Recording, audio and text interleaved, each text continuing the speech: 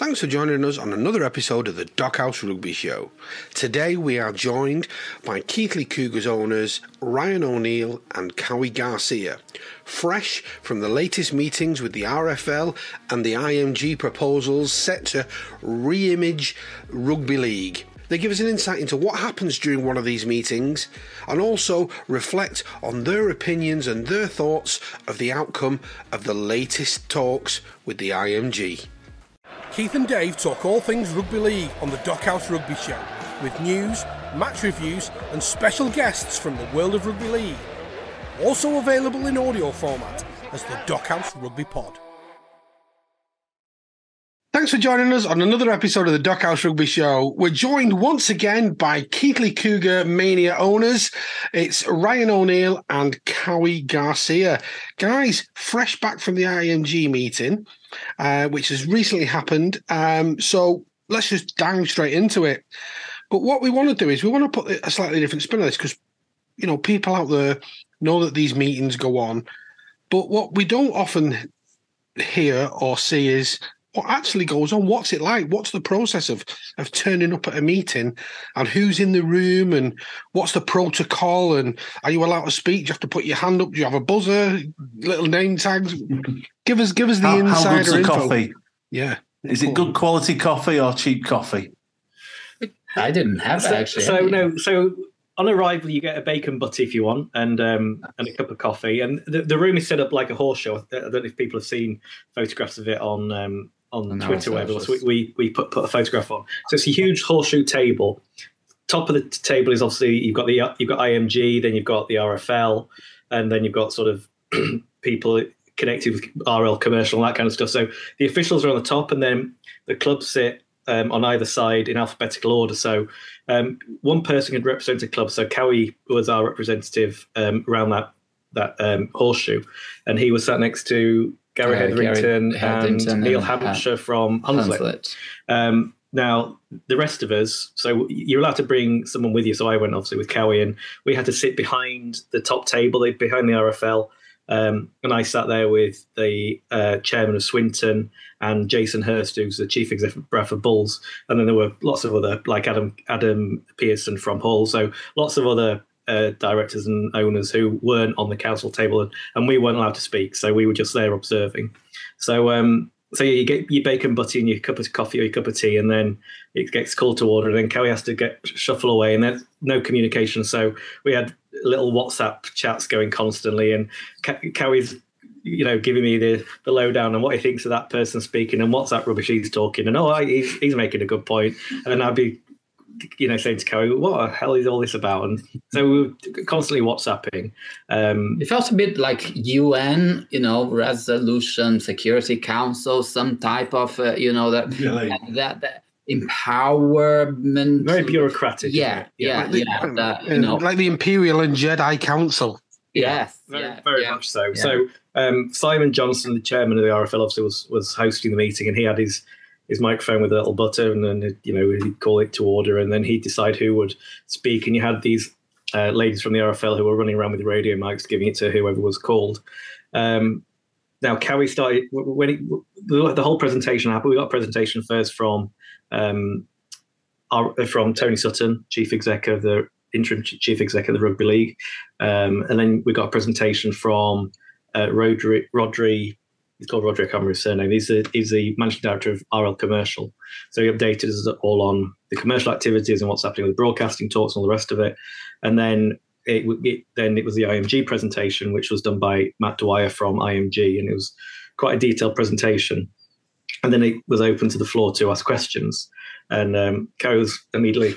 Funny enough, obviously we had a previous meeting where these were kind of introduced, the concepts, the idea, and they were asked to vote. At first I thought, hold on, this is strange. You're not revealing the criteria, you're not revealing the plan, but you're asking us to vote as clubs. And I was like, well, you don't vote there, Labour or the Conservative before you know who is going to be who's in the race. Yeah. You know what I mean? It's like a chicken and egg. You need to know what you're voting for, which I found strange. But you just allowed them.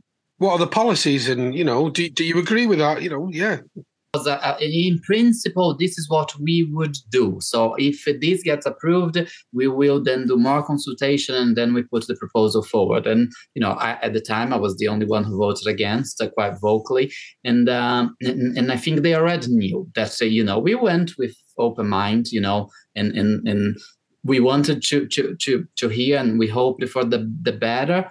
But when I raised my hand there, I was the first one in the room after the presentation had finished. But funny enough, they didn't let me speak until towards the end. You were about the 12th one called, weren't you? Because I thought the strategy there for them was like, okay, let's not let this guy stir the pot here again. Very wise, to be honest. But I kept just raising my hand. I was like, am I blind here? At some point, I even texted Ran. I was like, you know what they are doing, right? And I even the microphone got passed to Gary Hedrington that didn't even raise his hand as much as, silly me there trying to get people's attention. And but it was kind of the whole manipulation, kind of leading the room to kind of stay quiet for a bit, and then I would then speak my truth. But just to jump back, so Kaue outlined the first meeting with IMG, what was it, a couple of months ago, when we voted against. To the RFL's credit, they saw that we had deep reservations about this proposal and what IMG were doing. So they did engage with us and they came down to the club and asked to meet with us. And it was a really good meeting. And they said, look, guys, have an open mind. We understand that you've got your concerns because, obviously, what happened in the 90s to the Cougars is it hurt deep. And I've explained before about how it basically broke my father's heart. So we saw it all happening again. So obviously, we were very skeptical. But the RFL came down and we had a really good meeting with them. We said, look, to respect what you coming down and chatting with us about it and making the effort, we will go with an open mind. And we genuinely did go with an open mind. Because I thought, look, we're all in agreement. Kaue and I, and I'm sure you guys, Keith and David also, the sport needs reforming. It's on its knees. It's a fantastic sport and it's not anywhere near where it should be. So 100% Keighley Cougars and me and Kaue reform this sport, make it successful. But we weren't sure that was the right way to go. But the RFL said to us, look, guys, go along, open mind, listen to what they're saying. You might not be as disappointed as you think you're going to be. And we said, fine, okay, no problem. And we did. And we went there with an open mind. And we're quickly disappointed. Very much so. It was totally against everything that we believe. I think we started expressing our concerns. So when I finally got the chance to then speak, I think you guys had access to the whole presentation. It's put out there, and the whole scheme of things, how someone achieves those 20 points, breaking down to 0.125.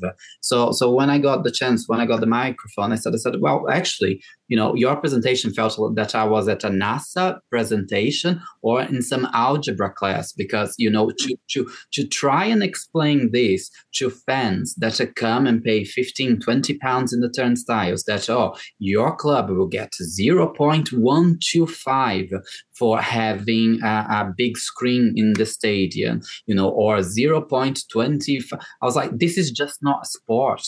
I actually said that my quote was, you made something very simple very much complicated that nobody will understand. And I said, and I think that's the intention here. I said, IMG, no disrespect, but I think your intention is to make it so complicated because then it gets passed through. Just like previous meeting, the first meeting where people didn't understand where we were with things, and it get passed through. And I actually, I was the only one that voted against, but then Batley abstained and Dewsbury, I came to Kevin, owner of Batley, and said, hold on, you kind of, you supported me in my argument saying, how can we vote if we don't know the rules? And I said, but you abstained. And he said, because I don't understand. I don't know. I need to see more. And I said, part of your strategy, and let's be accurate, correct here. Their area is marketing, and they are doing very clever, in a clever way of make people confused. You don't understand really. People will say this, people will say that, gets past with the intentions that they want, done. So they're trying to do a bit of a magician's trick with smoke and mirrors. 100%. And it sounds like that your experience there was that they came to see you. Obviously, they knew that you were going to oppose it. They've come to see you to almost get you on side and say, look, when you go in the room, just don't say nothing, just listen, let everybody speak, let them get the points across. Then when you did try and speak, they put a bit of a gagging order on you by not giving you your opportunity to speak until all the ones who were positive and in favour had spoken. Yes. Well, look, when and we have a very good relationship with the RFL. I think we've always said that even despite the outcome of this, we have obviously our opinion, and so the other 35 clubs have their opinion, and they have their reasons as much as we have ours. When they came, it was trying to gauge like where we were in terms with why we oppose, and we said our concerns, and that's the request was like, please just come with an open mind and see, because it's good for progressive clubs like yourselves, that this will help the sport. And actually we thought okay, maybe this will be good for us, but it just contradicts everything. For me, what's disappointing is, we've come with fresh eyes to Keighley. We've been away. I've been away from the sport 20 years. Kaue comes from a different continent, and we've come and we've seen the problems of the sport straight away. It's blindingly obvious to us, and we've done what we've done at Keighley. We've massively increased the crowds. We've done fantastic things on the field with the great team we've put together. We've made it a really entertaining day. We've got national media exposure. We've had 2 full pages in the Guardian. We've done really good things in League One. Right, in League One, with no away support.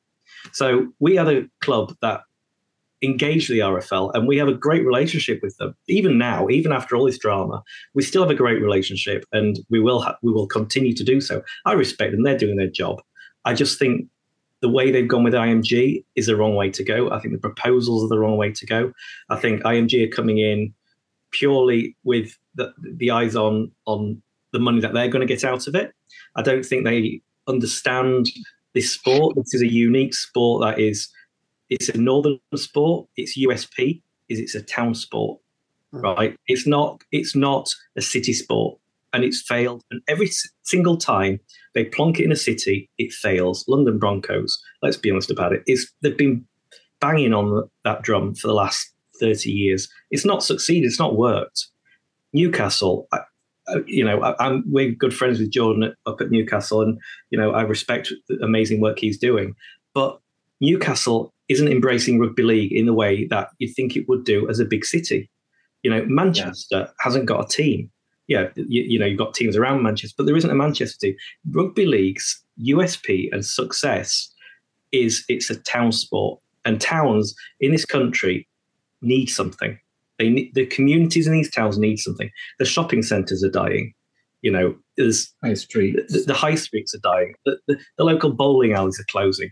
They've got a rugby league team there, and we should be absolutely saying, right, even to the government who are doing all this levelling up and all the rest of it, say, actually, in these towns that are struggling, the one shining light in all of them, if the investment's put into them and the management is done right, is the one success in these towns. And when that succeeds, everything else builds from it. So Cougars, we do really well. We get a shop in we haven't got one. I'm not saying we have, but the idea would be we get into, let's say we get promoted to Super League, we get a shop in the town centre. That town centre suddenly has got footfall, but people are going buying tickets. You got footfall, you got more shops opening. It regenerates a town, as silly as it sounds.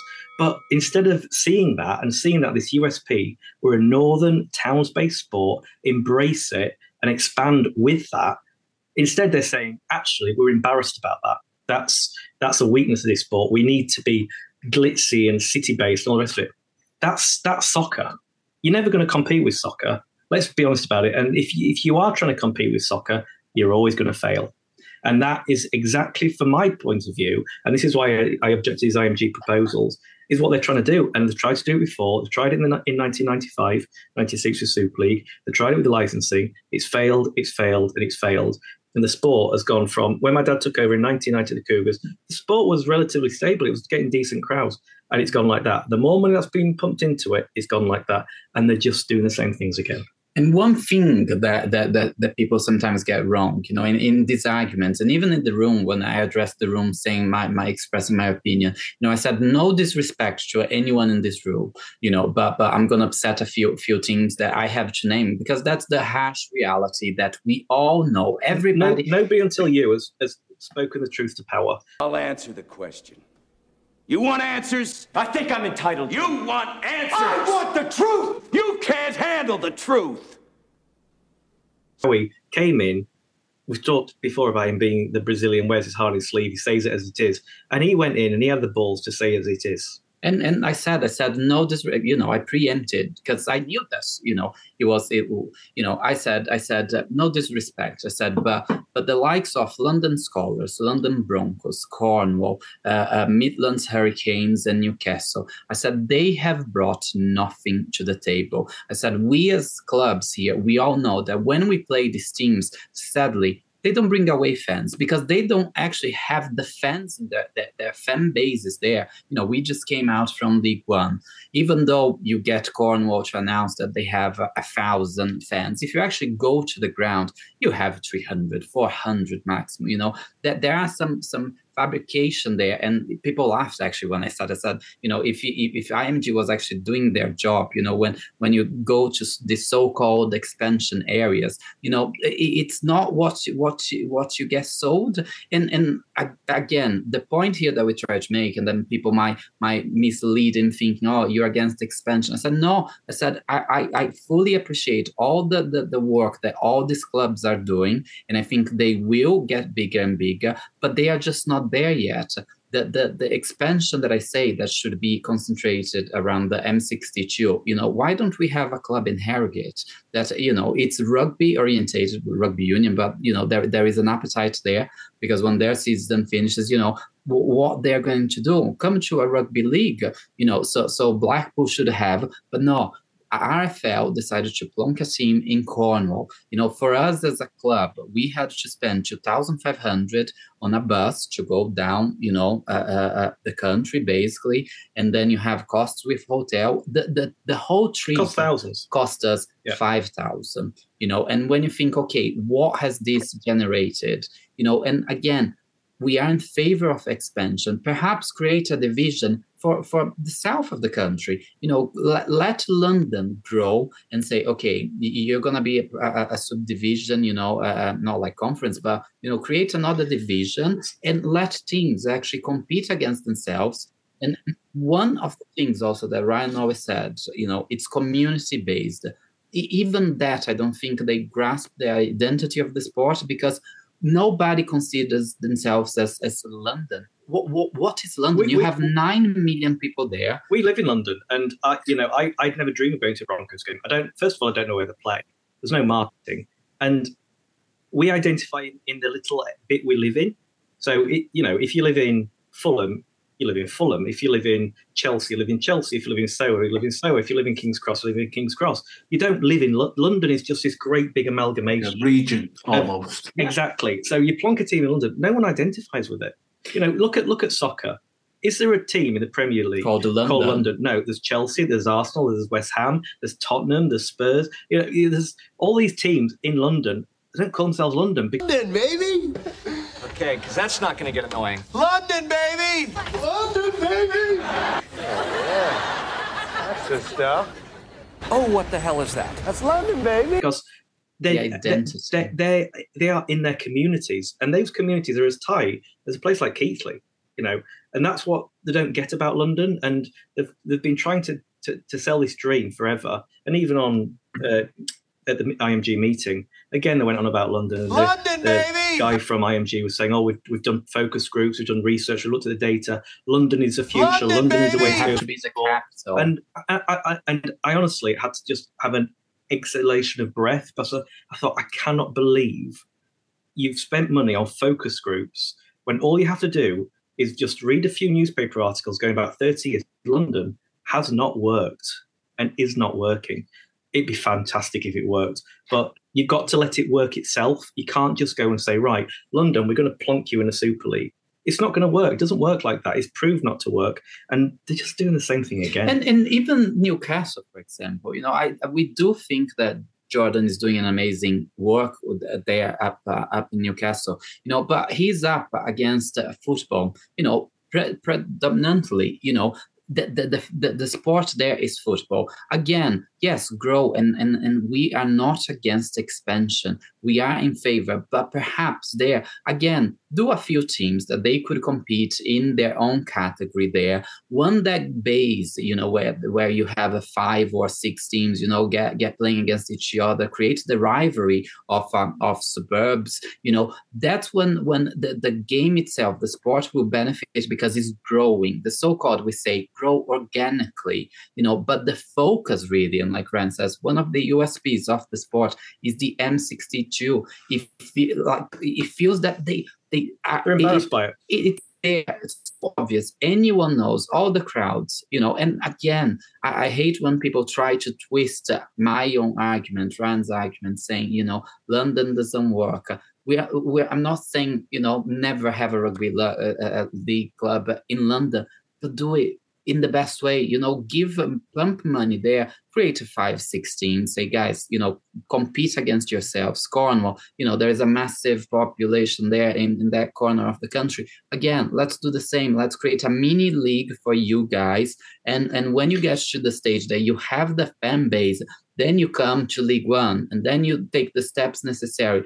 All this, it's the harsh reality. And, even Jordan from Newcastle addressed me saying, oh, look, we are trying, obviously we are not in the same position as some well-established teams that have years and years. We are trying to build, and fair enough. And that's not my point. I'm not making the point. He is doing, and he said it himself. He said, look, it might take 15, 20 years for me to get where Keighley is. So isn't that the answer itself? Maybe then in 15 years, allow Newcastle to be part of a championship and Super League if they get there. But the problem with these proposals are they're going to put those teams up there because they've got the catchment area, they've got the stadiums, so immediately they've got points at more than we've got. So it just doesn't make sense to me. That one is unfair. One of the so you guys have seen, right, that there are pillars there, and the catchment area is the 5th pillar, and they are going to consider population of this club against how many teams do you have. So in London, you're going to have 9 million population. Wow. And there's only 2 teams, London Scholars, London Broncos. So they are going to think, okay, the math tells me here that these 2 clubs can attract the 4.5 million. And let's say we get 1 or 5% of that captive audience. So they are going to have more than when then they get numbers of Keighley. We have a population of 97. But the surrounding areas, you have Bradford, you have Dewsbury, you have Batley, we are all close to each other. So they're going to look and think, 97. But if I divide by 6 teams that you have surrounding you, so actually just gives you the 10, 15,000 catchment. So you can only get 15 out of those fans.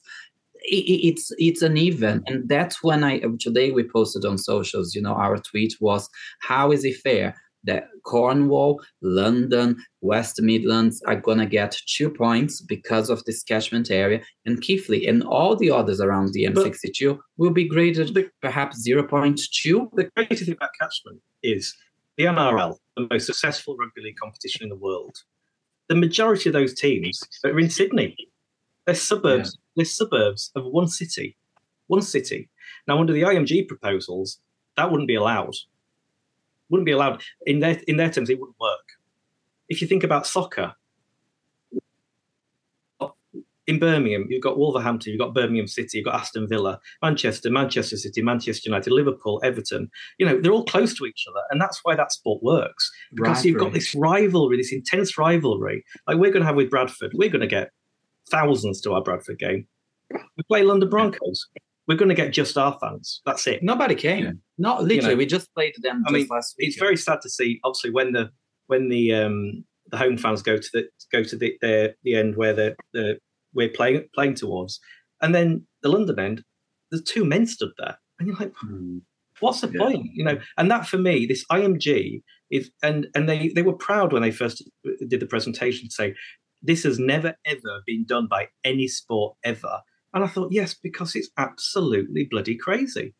that's why it's not being done, because any other sport would say, well, this is mental. I mean, they're scoring you on whether you've got digital LED sponsors boards around the ground. Now, fabulous. They're very nice. They're great. I'd love to have LED sponsors boards around the ground. It's going to cost us about £400,000-500,000. So how is a championship club ever going to afford that? They're not. Yeah. But so we're going to lose points because we don't have an LED board around the ground. I mean, it's crazy. Yeah, we can win all the games, and they're going to say, "Sorry, guys, you haven't got your LED board, so you're not coming in." Yeah. But London, you've got LED boards because you've got a nice stadium, got no one in it. But Keighley, you won. But yeah, we're going to put London up. They've got these things. It's just, for me, I'm like, this isn't sport. How are fans going to understand this? So at the beginning of the season, we sit down and we work out, we're going to beat Whitehaven, we're going to beat X, Y, and Z, we're going to beat them. So yeah, we think we might end up in 5th. Now you're going to have the biggest spreadsheet in the world to put in, well, we might get 0.125% because we've got an electric scoreboard. We might get 0.5% because we've got a few more fans than Batley have got in our catchment area. I mean, it's just not, to be honest, for me, it's taken the fun out of it. And the whole thing about sport, and we talk generally about how you attract fans to the grounds, it's got to be a fun, entertaining experience. And if you are literally creating sport by spreadsheet, that's not fun. That's not entertaining. Do you really think fans will understand? If we were giving a presentation, and the funny thing was, then Kevin from Batley made a comment, a question actually. He said, so hold on. If I win the £1 million game, let's say just last year, if these were the rules already in place, let's say I won that £1 million game. So what happens? You're gonna let me have my points? Do I go up? Or because someone, maybe the second, actually the loser of that team, let's say if it had been Featherstone, if the loser has 0.125 points because he has a LED, hoardings there around the pitch, would he go up? And Matt said, that's when I say that they made it so complicated that people don't understand, but people in the room started to realize. And he said, yes, it would mean that they would go up if they score more than you, even though you're the winner. The loser would get promoted. So everyone in the room, was like, and then even Kevin, so I said, there is no point then in winning the game, actually. And then that's when they try to no, there is, because, if you had won, but you also invested in your facilities and you had the catchment area, then you would go. So do you see how uneven now the battlefield is there? But also this whole thing about investing in facilities, which 100% agree with. We've been to some shocking rugby league grounds around the country. Absolutely. And we turn up and like, what the hell? How is this in any kind of semi-professional competition? It's not. It's bad. So 100% got to improve the facilities. But how are they expecting these teams in League One and Championship to fund these facilities? They're not offering any money. They're not. They're saying to the clubs, guys, if you want to get category A or B, you've got to put your LED hoardings on, you've got to get a big screen, you've got to own your ground, you've got to have premiership of tenure or whatever they call it. But how are they expecting it? I mean, every club would love that. We'd love a big screen. I'd love digital hoardings. But they're not telling us how we actually fund that. They're giving you problems and no solutions. Yeah. And to be honest, and that's when people get us wrong. When we vote against these fundamentals that they are trying to propose, they might say, okay, you're just addressing the problems. They are actually addressing the problems. They know that they are not addressing the problems. They are just saying, if we do all this now, they got this charts and data. And I tricked Matt by saying, I said, you say in your speech that you're so data driven. Me and Ryan, actually, before the meeting, we got all the statistics of the 2022 season for championship.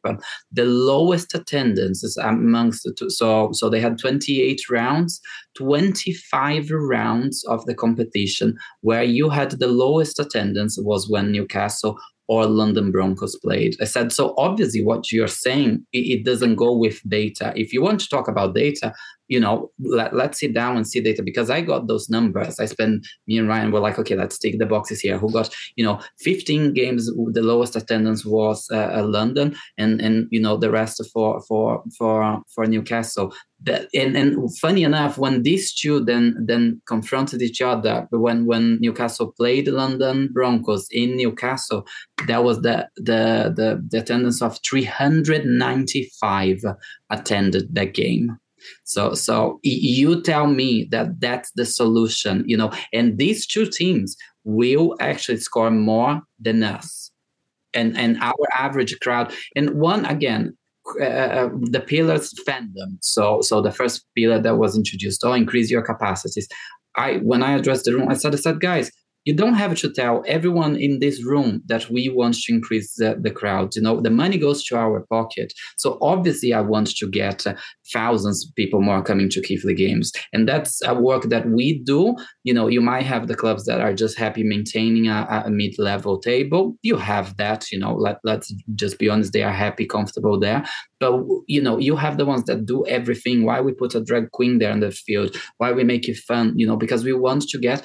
But I said there is a natural ceiling of the product that we are selling. Championship, just look statistically, you are only gonna get the maximum, 5,000-6,000. You tell me any other team that got more than that. That is just the product itself is not interesting enough to break the barrier. So no matter if I put, I might bring even Rihanna from the Super Bowl and put her there in the field. I'm You're still only going to get 6,000 people. Yeah, it is just a natural thing, and I think that's what they have to accept as well. But allowing us to go to a better league, where Super League is this better and final product of the sport. You have then your TVs, and then you're playing the Giants of Leeds, your Wigans. Do you think that then if Keighley had gone to Super League, our crowds then will break the ceiling? Yeah.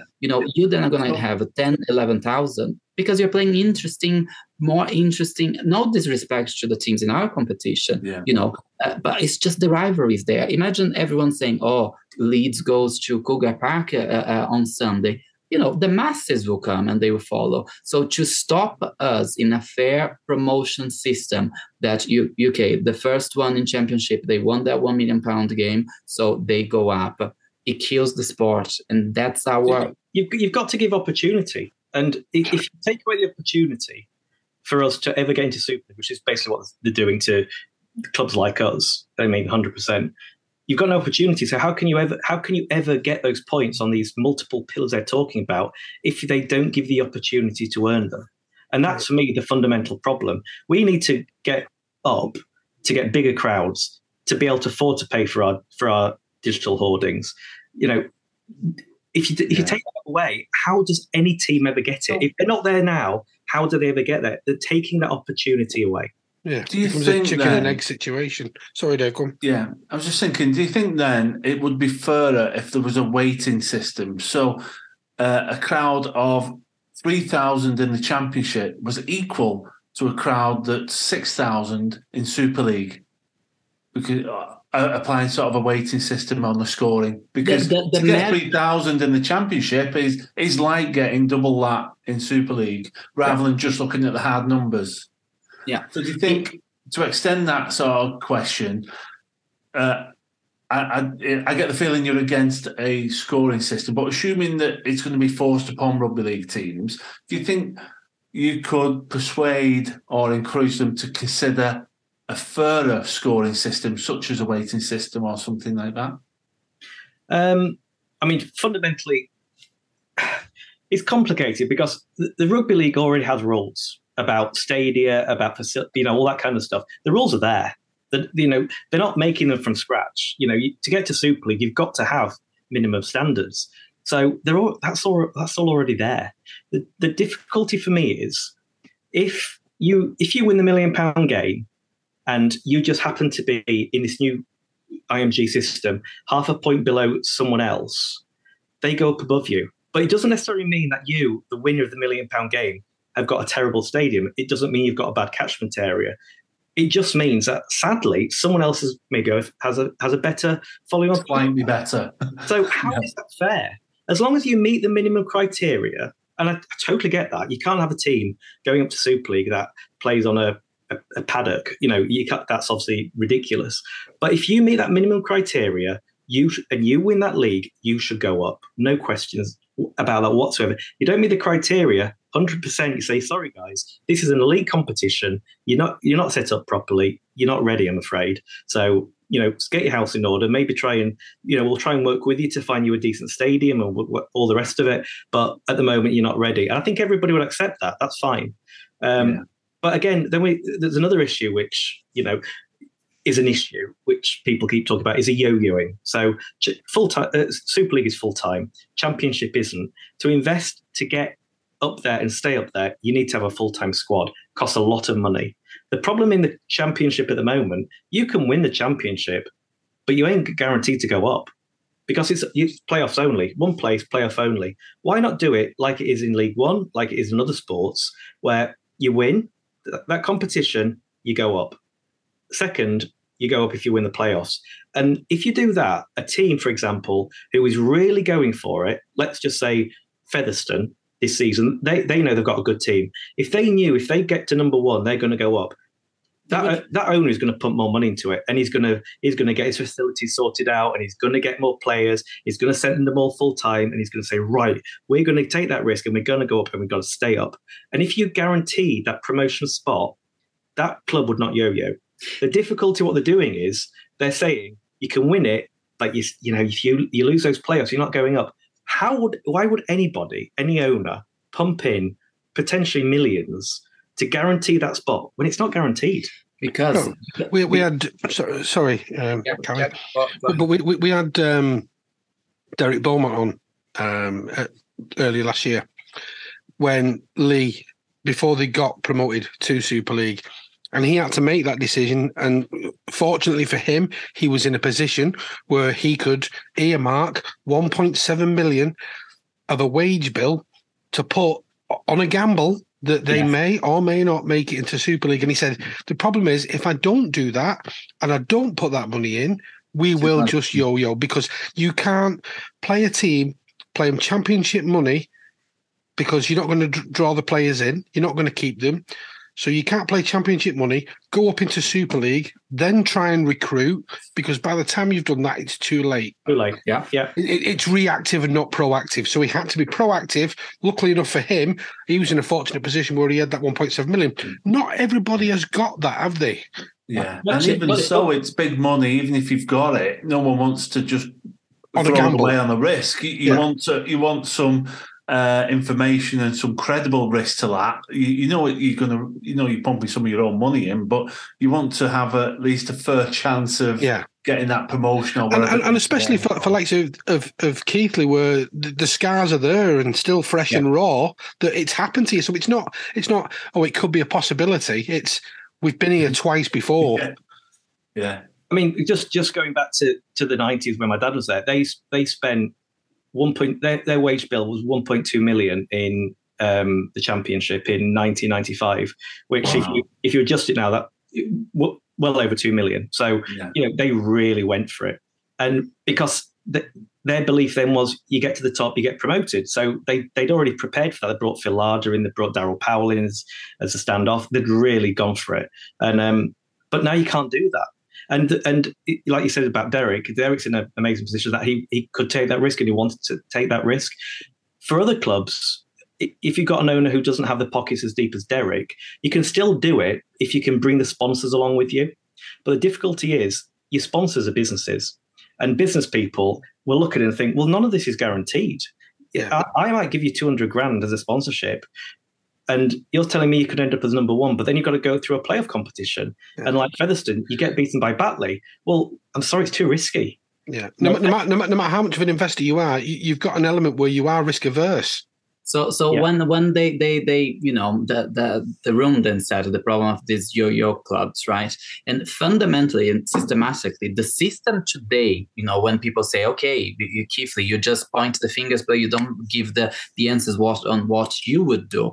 The system today fails all the clubs that go up because of this one chance to going up. And you said, Keighley, very well, it's a gamble because the opening the season there for players, the exchange, it starts in May. And even when we knew that, okay, we are going to full on last season, that we are going to be in championship, because we knew either way that, we had the first guaranteed already, automatic promotion, or we had the second, to guarantee in the playoffs.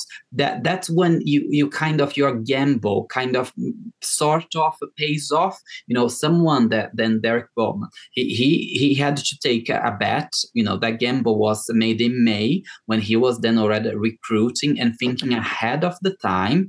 So he put the money, because even if someone broke a leg, if one of his best players, that he might have not led to the automatic promotion, but he still was in contention for the second spot, so it levels up the playing field. That then people say championship nowadays is a one team's season, because it's whoever starts the season with most money, whoever spends more in, or you are backed by a millionaire, and no insult, we are business people, whoever has the deepest pockets in championship, that's who is going to win. It's very unlikely that person that has the biggest pot of money is not going to go up.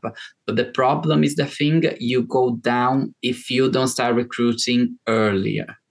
And that's the problem. The solution would be make two go up, two go down. It would allow teams to prepare and, get that, because also it would lead from Super League. Those at the bottom, those players might not be happy. So actually the team here that is, okay, I'm going to get my chance to go to Super League, they would start poking those players saying, oh, look, we have a chance here because we are going to go up either in the first guaranteed promotion or the second. No, I'm going to get up, so come to me. So then you're exchanging basically full-time players, the quality players that you would stay, and it's so simple to understand, but they just don't address it. So that's when it really frustrated me actually at the IMG meeting yesterday. So when Kaue did his talking in the meeting and explaining why he objected, and he brought out his reasoning of why the sport is failing, which is this fake expansion which they keep focusing on.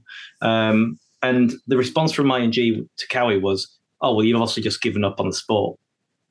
Now, that annoyed me because that implied it's either IMG's proposal or you've given up on the sport. I'm telling you straight. It's my way or the highway.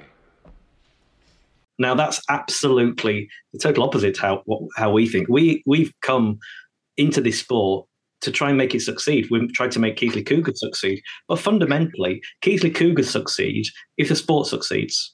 Okay.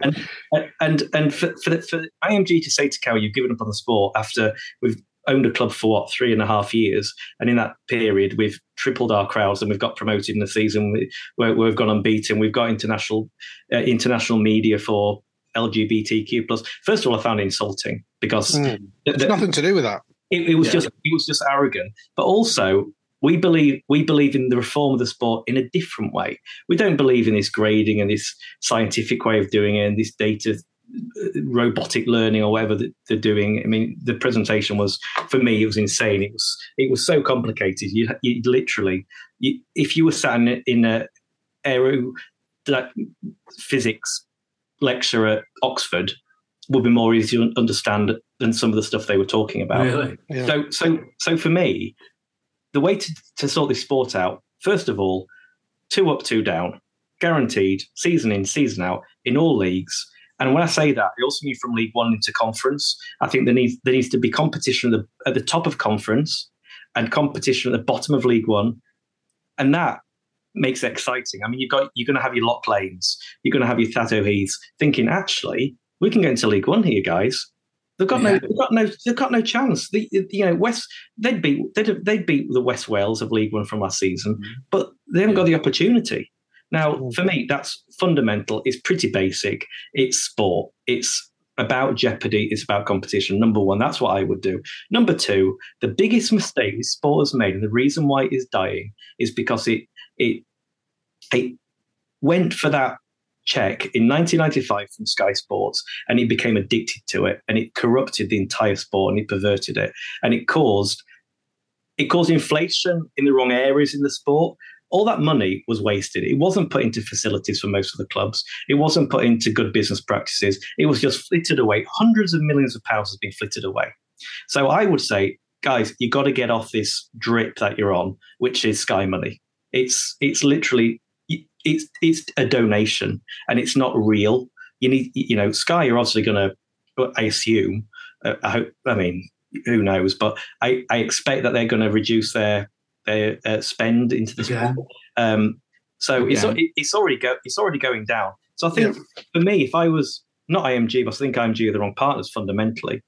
If I was the RFL, I would say, right, how do we expand this sport? The way to expand it is to make it into a national sport, not in terms of having teams in the Super League Championship around the country. I mean, in terms of eyeballs, and the eyeballs are on the TV screen. I would go to the BBC and I'd say, guys, you're struggling to get rights for soccer because it's become too expensive and all the rest of it. We will give you our sport for free, right? You put us on every Sunday on BBC One or BBC Two. Don't pay us a penny piece. And you are going to get eyeballs all around the country. People are going to start talking about rugby league. The sponsors of the clubs are going to say, wow, you're on BBC on Sunday. I want a board. I want to be on the shirt. Sponsorship is going to go through the roof. People are going to start wanting to watch rugby league. Then Keighley saying, oh, we're on BBC next weekend. You're going to get a massive full house crowd. The sport starts to rise. And that, for me, is how you solve this problem of rugby league being on its knees and getting off its knees and getting back to where it should be. And everything that IMG are talking about, which is, again, paywall TV, hide it behind a paywall so we can get a few quid for the clubs, which they're going to throw, is just not the answer. And they've done it. It's all happened before, and it's all happening again. Yeah. So I'm going to take you back to something that you said a touch earlier there, Ryan. And they said to you that if you don't agree with the sort of proposals and stuff, you're not bothered about the sport. So as devil's advocate, how long are IMG in this for? What's their tenure? So IMG have got signed a 12-year contract. Right. Which, personally, I would never sign a 12-year contract with anybody because you're getting into bed with someone that you can't get out of bed with. I hope to God the RFL have got break clauses. I suspect probably they haven't. Basically, IMG have come in. They're a massive organisation. They're American-based and all the rest of it. And they've come along with their Stardust and they've spellbound the RFL. And now they've turned the UFC. They've turned ping pong in China. They've done massive things in certain sports. Absolutely, 100%. But it doesn't necessarily mean that they can do it for every sport. And rugby league is a very specific, traditional, and that's the key for me. Yeah. It's a traditional sport which has got very deep roots. And you get a company coming in from America who think they can immediately just change it and make millions of pounds. It's not that simple. Actually, it is that simple, but not simple the way that they look at it, which is they're looking at it from a totally different prism. Now, from my understanding, they're not getting paid. They're commission based. So all they're focused on is broadcasting rights. So, and this is fundamentally where I see it going. They want to create this grading system. Well, they've already said they want to create it. They want to get a nucleus of grade A clubs to the point where they say, right, it's full, right? So shop closed. We've now got an elite league, Super League, or whatever they're going to, I think they're probably going to rename it, but let's just call it Super League. Super League, all the rest of you, you're out. Sorry, grade B, irrelevant now. Ta-ra, you stay there. We're going to now hoard all the money to ourselves, and we're just going to have a competition with no promotion, no relegation. And they will then walk away with their commission from whatever broadcasting deal they do. And that's the end of it. And all the rest of the teams, which will include ours and will include Batley and will include Widnes and Featherstone and all the rest of us, will just be cast adrift and eventually just whittle away and die. And they don't care about that. They're not incentivized to help those clubs. They're incentivized to create this elite core. And what we saw at the meeting in Huddersfield was a start of that process. And unfortunately, they've hoodwinked a lot of club owners and directors who are going to be victims and are going to be literally thrown to the wolves. But they don't see that because at the moment, they're starstruck, and they're also fundamentally greedy. I mean, and there's one thing about rugby league, is a lot of self-interest. And for us, this isn't actually about self-interest. I'm quite happy if Keighley Cougars never get to the Super League. I'd love us to get there. If it doesn't happen, we'll have a fantastic time in Championship. But I just hate injustice. Maybe it comes from our background being gay. And I don't like the big guys bullying the little guys. And that is how I see it. And is that how it feels? It does feel like that. And, it's not self-interest. It genuinely is not self-interest. It is about the sport. And I can see how this sport is the best sport for me in the world, for Kaue in the world, for you guys in the world. That's why we all love it and watch it.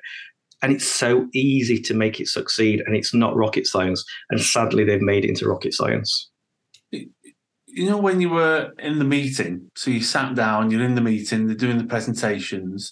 You said you've come with an open mind after the previous meeting with the RFL, and so you gave it the respect that it deserved. At which point are you watching the presentation or in that meeting and looking around the room, do you start to think, right, I've come with an open mind, but this really isn't right? Was there a specific point that it dawned on you? Was that in the first 5 minutes or first slide? The guys show the first slide being fandom, that you're gonna you're gonna be scored on your attendances for the last 3 years. So hold on, we are here. Let's say even a club in League One. Let's pretend we didn't go up to Championship now. Like I said, the natural ceiling of our product will not allow me to have more than 2,000 people. So how that score of me being at a lower division of 2,000, and then they compare, someone in Super League that gets 10. So I am in this level here that I'll never achieve. But if the doors are there open, that then I work, I pump money into it because makes exciting. The sponsors, Ryan said, imagine if we had sponsors, that will sell the dream. Look, we are gonna have the best team here to go to Super League, and then your brand is going to be on TV. They will pump money into you. But imagine me going to sponsors and saying, actually, the shop is now closed. So Championship now, it's just, we win this Championship, we stay here. We as club owners, you think, okay, are you going to get a good squad? Because it doesn't matter really. If you win, you're going to stay here. If you finish middle table, you're going to stay here. Perhaps even if you lose, like in Super League, these protections there. What is the point, in anyone wanting to be better than the other one? The drive that you have by competition is not there, because you're all the same, aren't you? It's just like a tap in your back saying, oh, well done, Keighley, you won Championship. Reset next year. Okay, you're playing the same teams. What becomes the point of the sport? And like Ryan said, that's when it will die. The fans will go away because they think, oh, we won Championship. That's it. Medal on your chest, the players a clap, and that's it. I mean, I've got to be honest. When I sat there listening to the presentation, this sport and this club for us has taken over our entire lives. So It's passionate. We love it. 100% love it. And I sat there listening to the presentation, and I felt it was the first time I felt deflated, and I thought, I don't know if I can continue doing this. And that's me, someone so heavily involved and invested and passionate. How's a Keighley fan going to feel? How's a Batley fan going to feel? How's a Widnes fan going to feel?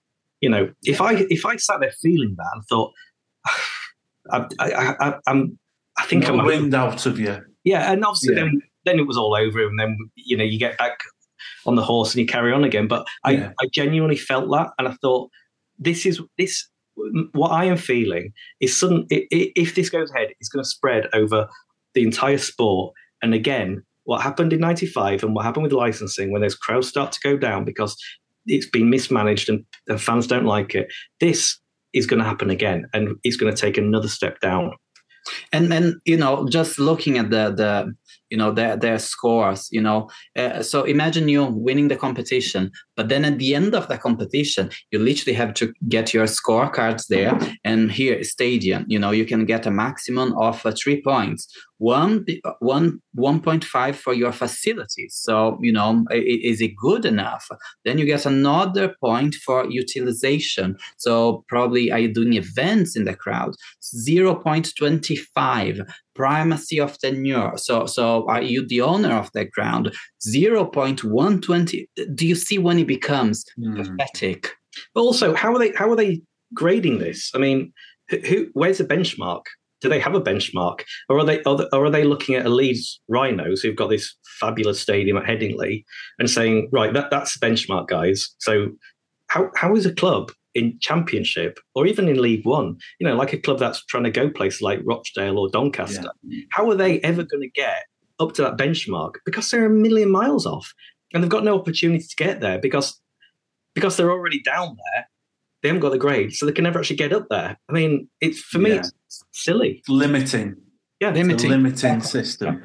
And the thing, that's when I said, you guys are so clever here, being ingenious, in doing this so complicated and allowing actually, I said that you are not using the actual terms here, that there will be no promotion and relegation. Once you have those 12 clubs that are given category A, they say that they reassess every year. That's the fake promise. And because I said, you are being very clever in not saying the words, no promotion, no relegation. So you don't have the backlash of clubs. You don't have the backlash of the media. Look what happened just last year when the European soccer tried to create that elitist group.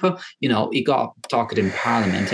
Almost every member of this House, I suspect, I was appalled by the announcement made late last night that a handful of clubs are proposing to form their own breakaway European league. These 6 clubs announced this decision without any consultation with football authorities or with government. Worst of all, they did it without any dialogue whatsoever with their own fans. First of all, I've just got to say, the European Super League, this is like a bad smell that you can't get rid of. That we don't support it and support the creation of this European Super League. I think it's not in the interests of fans. It's not in the interests of football. How can it be right to have a situation in which you create a kind of cartel that stops clubs competing against each other, playing against each other properly, with all the hope and excitement that gives to fans up and down the country? I think well, the reaction to it is that it's been damned, and rightly so. I'm a Manchester United fan and have been for 40 years of my life, but I'm disgusted, absolutely disgusted. Everybody boycotted because it's, the principles there of competitiveness, were not there. Was a cartel of the top ones protecting themselves. And, and even that move in being clever, saying, category A is only for existing clubs, but next year we'll review and give a few more category A's, because again, being very slowly rather than saying, okay, look, the 12 here are the 12 currently in Super League because, they have your LED light and this and that, but they are doing clever. And I praise them for that. I said, you're being very manipulative here because you're just drip feeding, things. So it doesn't look what it is that you are doing. I mean, how can a club who gets category A ever lose it? They can't. I'm not sure, because I think Wigan are going to be in trouble because they don't own their own ground. I looked at the crowds that they had last night at the game, which was abysmal, really, for Wigan versus Catalan. So, and our Super League or any elite sport league or whatever it's going to be called, prepared to lose a historical club like Wigan from the top flight ranks? They'll manipulate the scores, obviously, this one it scored 0 points. They've got great hot dogs, so they get an extra 4 bonus points. Yeah, that's the level we're at, literally. Yeah. And for me, it's just not fun. And if it's not fun, it's not sport. And if it's not fun and it's not sport, why are people going to come and watch it? They're not. And again, you tapped there, Keith, in an area that when I was discussing, the expansions. We are in favor of expansion, but what have the French teams brought to the table. Like you just said there, probably Wigan had a low crowd, because nobody's going to catch a plane to either go to France and spend £400-500 to support your team. So you only have the French supporters there supporting, Toulouse and Catalans. But then the same goes around. Do you think that someone in France is going to, get on a plane to come to Wigan or to, let's say, Keighley? We were in the Super League. There is no movement there, and again, I think that because I love that the guys from IMG said, oh no, we got all this data. Look at the data. The Challenge Cup, the final of the Challenge Cup, where you had the Catalans in that year. Don't quote me on that, but that there was a time there. Yeah, a few years ago, it was the lowest attendance recorded, and people ask, oh, why? Look at the obvious. You have a French team that will not bring crowds, but let's have two teams in France. Yeah, but on the other spin as well, when our teams go over there, they have to cover the logos up because of the advertising rights in France, and we can't advertise.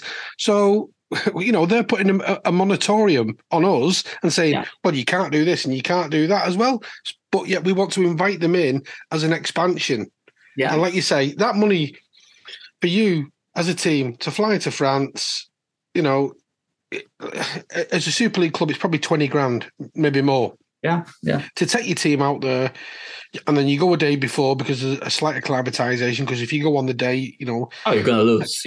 As much as it is, me and Dave have both, we played away at Hull and travel on a coach for 4 hours, and that just knackers you out. You're pretty much sodden before you get on the pitch, and. So, yeah, I don't see that. Why not keep it, like you said, as a corridor or more expansion teams down here, expanding to Cumbria? There's some great talent in Cumbria and teams that we could have there, Yeah. There's an identity with rugby league. You touched upon it earlier. There's a real identity in those communities, and there's a big risk with the push for city teams, maybe outside the traditional areas, which don't have that identity, the links to the community, the history. That's I think you said, Ryan, about the deep roots in many of these places. Yeah, and therefore that risk is there that it may do, even if it did well for 1 year, it could easily be forgotten the year after because there's no roots there. Where Keighley has withstood over 100 years of some very good times and some very difficult times, but it's still here and it's still doing very well. I mean, the problem is they've taken the traditional team, the Heartland teams, the M62 corridor teams for granted.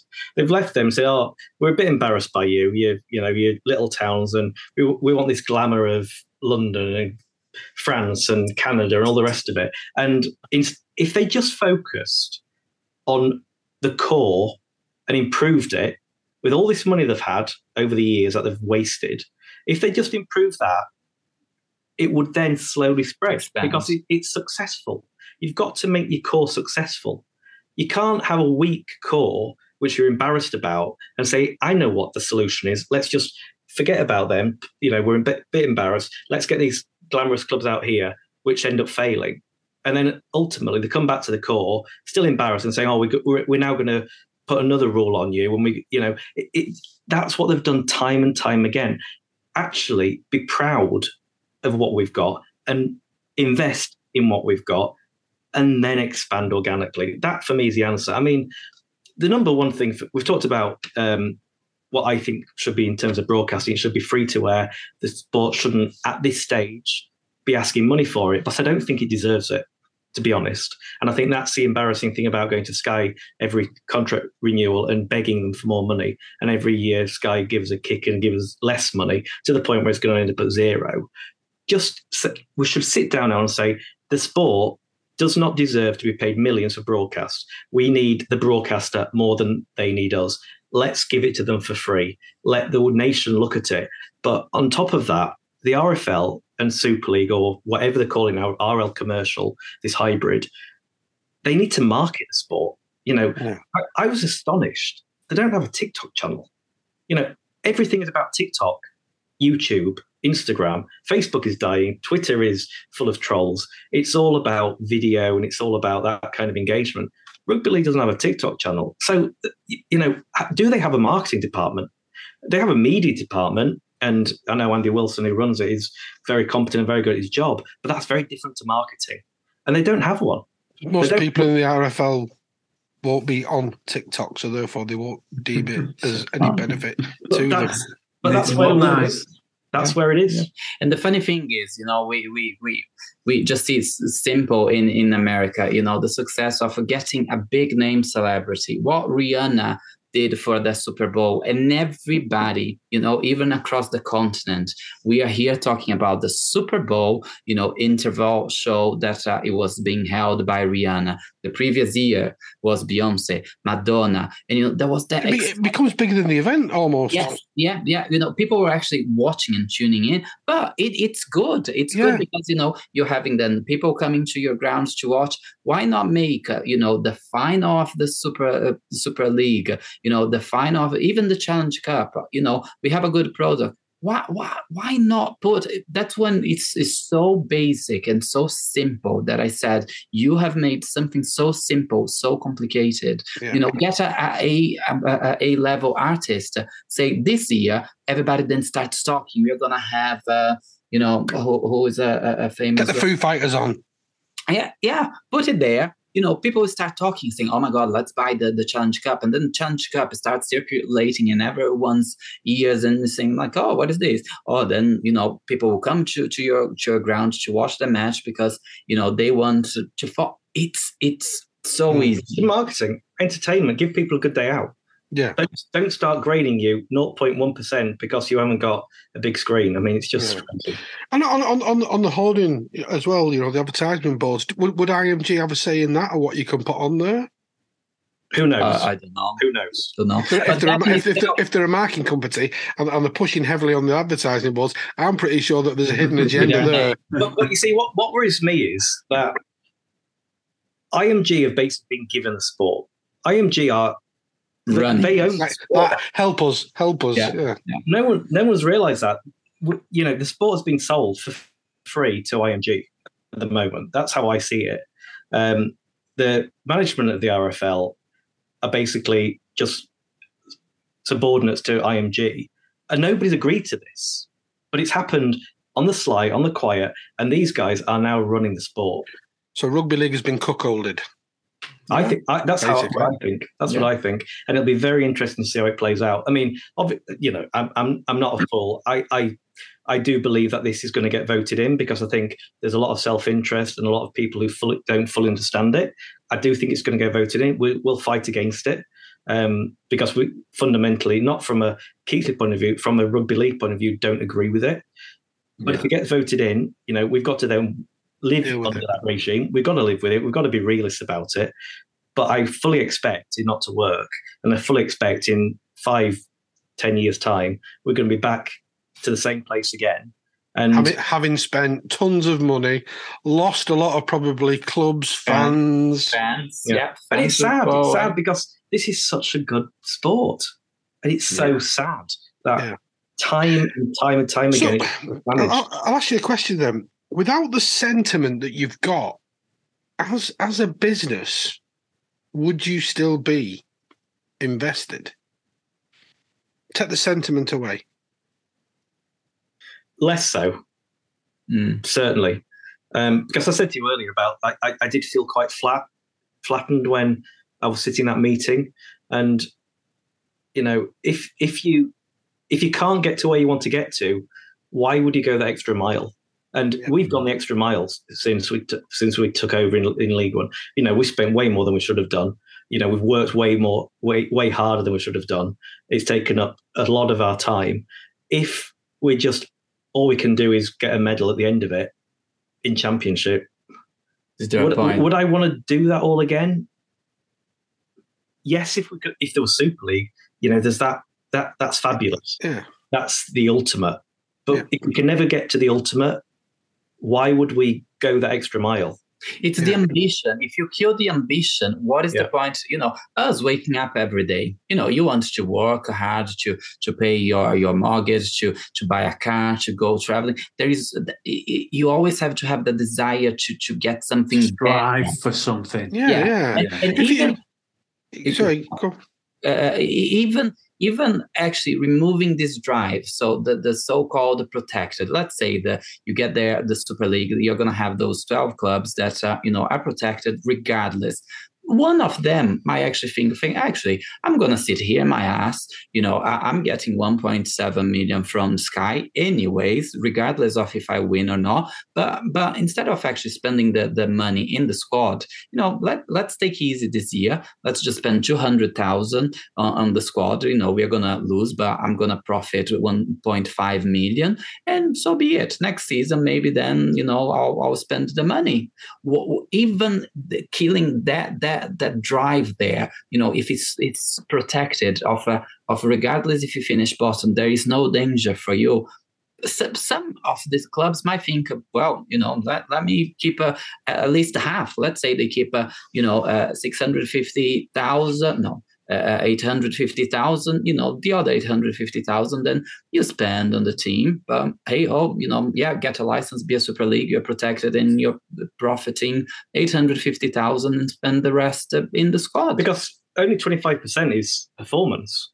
So if you've got 75% on the other stuff, you own your stadium, you've got your LED lights, you have social media, you've got your catchment area whilst you're in London. Good hot dogs.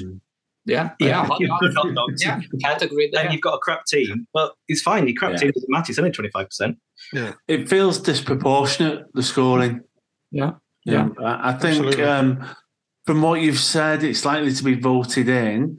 But in terms of a challenge, it feels to me people opposed to it would have more success trying to change those percentages and the scoring system than trying to not get it voted in. It feels as though it's here. And it's going to be pushed through some way. And it seems like the masses are saying yes to it because they want in. Yeah, that's right. Yeah. And fundamentally, there's a lot in there that we do agree with. Yeah. We do. Stadium needs to improve. Finances of clubs needs to improve. Catchment areas are important. There are things that a lot of it we agree with. We just don't agree with the way it's being implemented And that's why when I come back to this whole thing about minimum standards, just the minimum standard rules are there. Just make them better, make them a bit stricter, and help clubs to get there.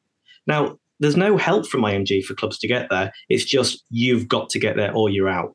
The Rugby League, they should say, right, guys, these are the minimum standards. And I've said this before to the RFL. The RFL should have within their organisation a department that helps clubs write bids and work with Sport England and the National Lottery and all these things to get grants for stadia, because it's all left to the clubs. Now, if you're a small club, you haven't got the resources to employ a bid writer and do the research on how to get a grant for this, that, and the other. The RFL can do that, and they can second these people out to the clubs and say, let's just say, for example, there's a club in Dartmouth and have got a rubbish stadium, but they're doing really well. And the RFL goes to them and says, actually, guys, you need a better stadium. So we're going to second our bid writer. They're going to write you bids to Sport England, National Lottery, all these funders, and they'll do the best to get you a good stadium. That's what should be happening. The centre should be helping the clubs. What this proposal isn't that. It's not helping the clubs. It's saying to the clubs, you either do it yourself with no money, and then you might be able to pass our criteria, which we're really strict about, and make it almost impossible, or you're out. And that for me is wrong. Yeah. So it shall be written, so it shall be done. Yeah. I really like that idea of centralising. If every single club had to employ a bid writer, that's obviously going to be far more expensive than the NFL employing 2 or 3 and then sending them to work with the clubs. And I guess that's just bid writing. There must be other things that could be centralised to improve the whole sport and support all the clubs rather than just leaving it to them. I did a presentation to the RFL back in COVID, wasn't it, when this whole IMG thing was starting to be muted. And I sat down and thought about these things. And that was one of the things I came up with, was this central support for clubs in terms of bid writing to improve their stadia. Because fundamentally, the clubs can't afford to do it themselves. they need outside funding to help them, and to access that is a specialism. And it's once you understand that system and you understand the rules, it's not that difficult for that to be implemented and obtained by the clubs. My second thing was I wanted to create incubator leagues. So, and this is where the whole thing about expansion that Kaue was talking about earlier, I would create incubator leagues in certain areas. So say, for example, Cornwall, right? So it's a new expansion area. You create an incubator in that area of a certain radius, and the RFL put in charge of that area a specialist, growth director who in turn pulls marketing resources from the centre, and there is a certain allocation of Sky money which is put into that incubator, which is then distributed but with strings attached to every single club, and it's then they're forced to grow themselves instead of just giving them money and saying, carry on guys, crack on, you've got a license, you're in League One, you do what you want. Create an incubator, and you do that all around the country, and then suddenly your expansion starts to work, because you're going to get, not all incubators are going to work, but one might, and you might get a club in, I don't know, Leicester, because the Leicester or East Midlands based incubator has actually really succeeded. It's marketed itself. It's got, I suggested giving each incubator about 300 grand. And, you get a couple of clubs coming up there with really good support, good community support, good council support, all the rest of it. And suddenly you can say, actually, apply for a license because you've proved yourself. And they're the kind of things that should be happening. And that's why I disagree with this stuff, because this is top heavy, it's elitist. You've got to be much more specific and much more focused on growing the game from the bottom up, not from the top down. Yeah. Well, you've certainly given me a lot more to think about since listening to you. You've opened my eyes to a lot of things. Some bits I kind of understood, but you've described it very, very well and put a very strong case forward. So really appreciate you sharing those. And I'm sure people who listen, who may have had certain thoughts after listening to you, will see it differently. And where they end up on that spectrum, I don't know. I still see some merits in it, but like you mentioned before, Ryan, around the minimum standards that exist already, I'm sort of favouring at this current time more of a shift with that rather than a complete change that we're seeing here. So, yeah, there's a lot to process and think about. And, it certainly feels disproportionate from what you say. But thank you very much for sharing those thoughts. Thank you for giving us the opportunity. It's a stressful time, to be honest. I mean, we've stuck our necks out and we're getting a bit of stick.